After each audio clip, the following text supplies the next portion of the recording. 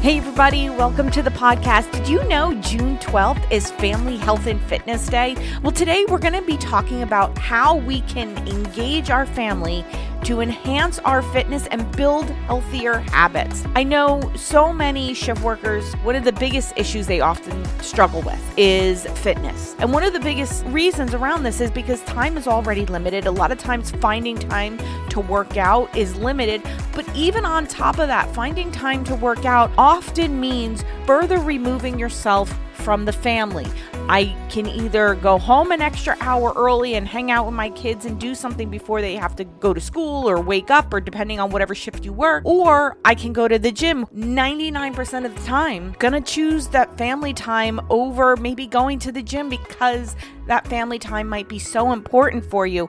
In this episode, we're really going to explore the advantages of family-centered approach to health and fitness and how we can make the most of Family Health and Fitness Day. We'll uncover engaging activities, practical tips, and proven strategies that will transform your family's well-being, not only for this day, but beyond. We can celebrate the power of family bonds as we share time with our loved ones in building these healthier habits, from playing outdoors, going on adventures, or even engaging in fun workouts and really taking the time to build those healthier habits, both for us and for our kids as they move forward. But before we dive into all of this, make sure you hit that subscribe button so you never miss an episode. And if you're enjoying the podcast, I'd really appreciate if you leave me a review. Now, let's go ahead and dive into this episode and explore how engaging the whole family in health and fitness can help us achieve our goals and provide lasting benefits for our children. In 2020, there was a study done that showed about a quarter of adults age 18 and over met physical activity guidelines for both anaerobic and muscle strengthening activities. This is kind of crazy. This means that adults over 18 of age, only 24% met the guidelines for both anaerobic and muscle strengthening activities. Actually, 22% met only the goals for anaerobic activity, and 6.8% met only the goals for muscle strengthening activities. This means that 46% did not meet any guidelines for any activity. This is really kind of mind-opening. And I know a lot of times when we think about fitness, especially within the shift working industry, it's difficult. It's difficult to find the time. Maybe the job's not open. You're sacrificing time with the family. There's so many reasons why we struggle with this, but we have to figure out a better way. This has kind of been the whole idea of the podcast, is how can we find a better way to do this? How can we be more streamlined? How can we figure this out? Because we know that all of those health statistics, issues, sleeping, diabetes, cardiovascular issues can all be greatly improved just by exercise. And that's not even touching on the mental health.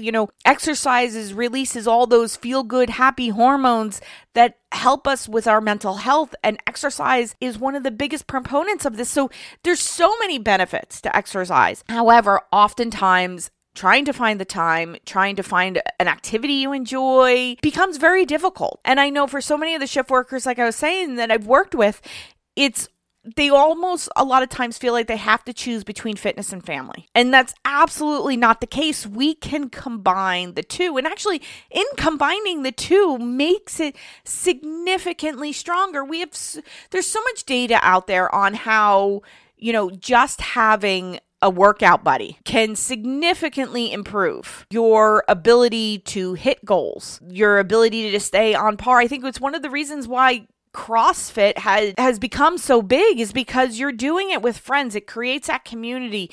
People are wondering, okay, if I'm not there, why aren't you there? A lot of times, if you're just going into the gym, if you miss a couple days, no one's going to notice you're missing. But in something like a CrossFit or a Pilates or something where it's a group, you're starting to build these relationships or becoming friends. It's becoming more of a social time. So it's really important. And we can do that with our own family. And when we have healthier parents, generally we have healthier kids.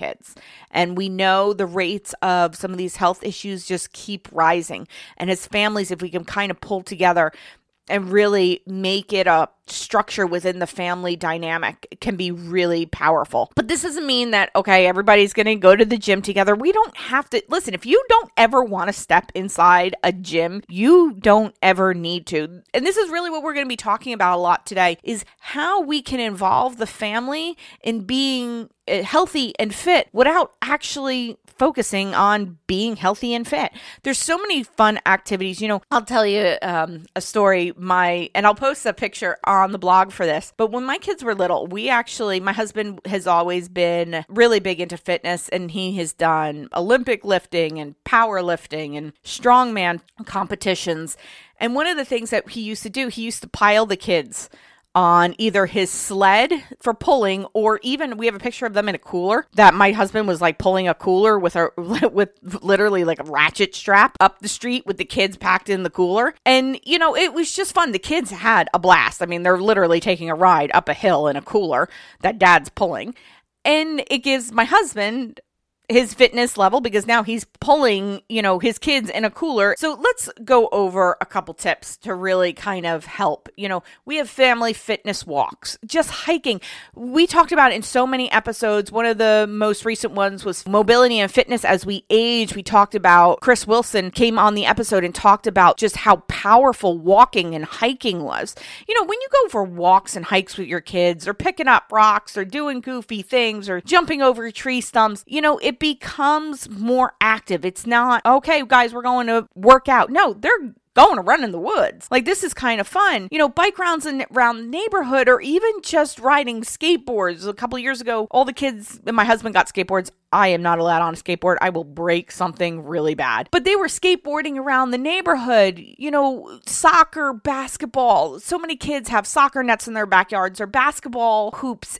Things like that. That's great exercise. Basketball, being able to jump and run and those movements, it's really, when we think about our health and fitness, this is something that's really powerful. And yet you don't think about going to the gym. You're playing 30 minutes of basketball. I mean, this is really what we're talking about. We're talking about 30 minutes of fitness a day. If you could do more, great. But if we can get in 30 minutes, even throwing the baseball to your son or your daughter, if you have girls and they like yoga and Pilates, go to a yoga and Pilates studio with them. And there's all kinds of now new yoga and Pilates. There's that Aero Pilates, that's on the silks that I know a lot of the teens love to do. Obstacle courses, setting up obstacle courses in your backyard, or making it a family goal that you're going to run the Spartan race or a warrior dash. Me and my husband and my mother-in-law actually did the warrior dash when my kids were little, and we have a picture. I'll put that in the blog post too, but there's actually a picture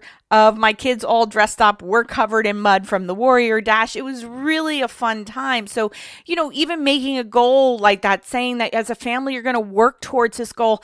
And, when you have bigger goals like this, it helps build all those healthier habits. It helps build healthier habits of fitness. Maybe we're working on running or climbing or pulling ourselves up. And then it's working on our nutrition end of it. We're eating a little bit better. We're making better choices with food. Maybe we're deciding, hey, you know what? I really don't need that ice cream at the end of dinner. Maybe I'll have a couple strawberries. We're making better choices because that goal is in mind. And, a lot of times if you can put a competition around a goal, this was kind of one of the secrets when I went from corporate wellness, and it really worked in corporate wellness too. But when I started doing events for shift workers, really that competition became more prominent. I think a lot of times because most of the employees were more male. So having that competition was huge. And we could have had a competition with anything. A lot of times it was competitions with the strength calipers, who had the strongest grip. We had other competitions of who could, for pulmonary lung function, we would have just the guys competing over who could have the best pulmonary lung function. I mean, it was anything that they could make a competition at. And that really became how we got a lot of people into the events were through competition. So if you're a competitive family, this is great, being able to add this competitive nature and have this bigger goal so that you can kind of build and work on it together. And if you're doing something like this, really put a prize at the end of this. Whoever wins maybe gets to pick where you go on family vacation, or gets to pick, what's the next family activity that you're going to do, and things like that help build that relationship. It actually builds such a stronger relationship. One of the biggest things me and my kids have been into lately has been pickleball. We absolutely love pickleball. And I'm going to tell you a funny story. So we got into pickleball last year when we went camping. We were at a campsite and they had pickleball courts. And of course, my kids had to go buy the pickleball paddles and we were playing, but we didn't know at first. You played pickleball more like a ping pong, not a tennis. So here's the four of us, well, really five of us, but we kind of had to rotate one in and out, all running around like crazy lunatics around this pickleball court, trying to play pickleball like we would play tennis. Finally, we got the hang out of it that we should not be hitting the ball this hard. And then we started playing it more like a ping pong, and it became really fun. We're communicating. That was one of the things, I think, when we started playing pickleball that was really hard, is because we weren't communicating as a family.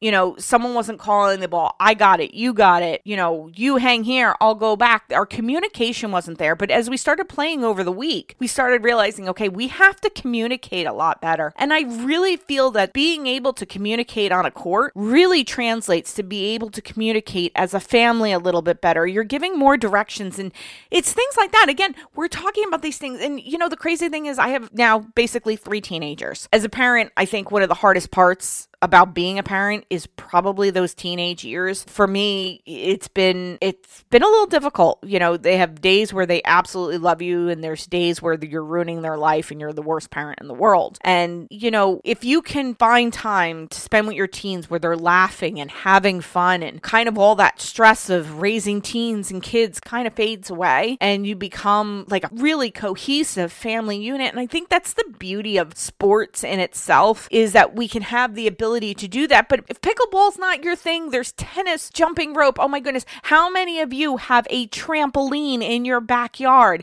Get on the trampoline with your kids. Have fun. Goodness, jumping just for like 2 minutes builds up a sweat. We just got rid of our trampoline as our kids are getting a little older and weren't using it. I remember when the kids were little, I mean, we would go out after dinner and just jump with the kids, and the kids would be jumping for like 30 minutes. And I maybe had a couple minutes in me before like my legs are burning and my butt is burning. It is a workout. So even doing something like that, Frisbee, we have, because we camp a lot, we do something we called Frisbee squats. So my husband came up with this game when they were little. I think my son was probably only 2 or 3 years old when we were camping the one year. And basically what it was is we got really tired of our kids throwing the Frisbee, and we were just running for the Frisbee. Like, no one was focusing on throwing it to the person. So my husband came up with this idea that if you have a bad throw with a Frisbee, you have to do 3 squats. If you catch somebody's throw, the person that threw it has to do 3 squats. So this worked actually amazing, because the kids were really focusing on getting you that Frisbee, because they didn't want to squat because they had a bad throw. But then they also really focused on getting it good enough to you, but where you couldn't catch it. And it was funny because we're actually now having to sprint a couple feet either way, trying to catch this Frisbee, because now their throwing is on point. And it's funny, all of us would walk away and our butts and legs were hurting. I remember the kids, because they were little when we first started this, they're trying to climb up into the camper and they're like crying that their legs are so sore from doing Frisbee squats. But it's funny, till this day, we still play Frisbee squats. They still like it.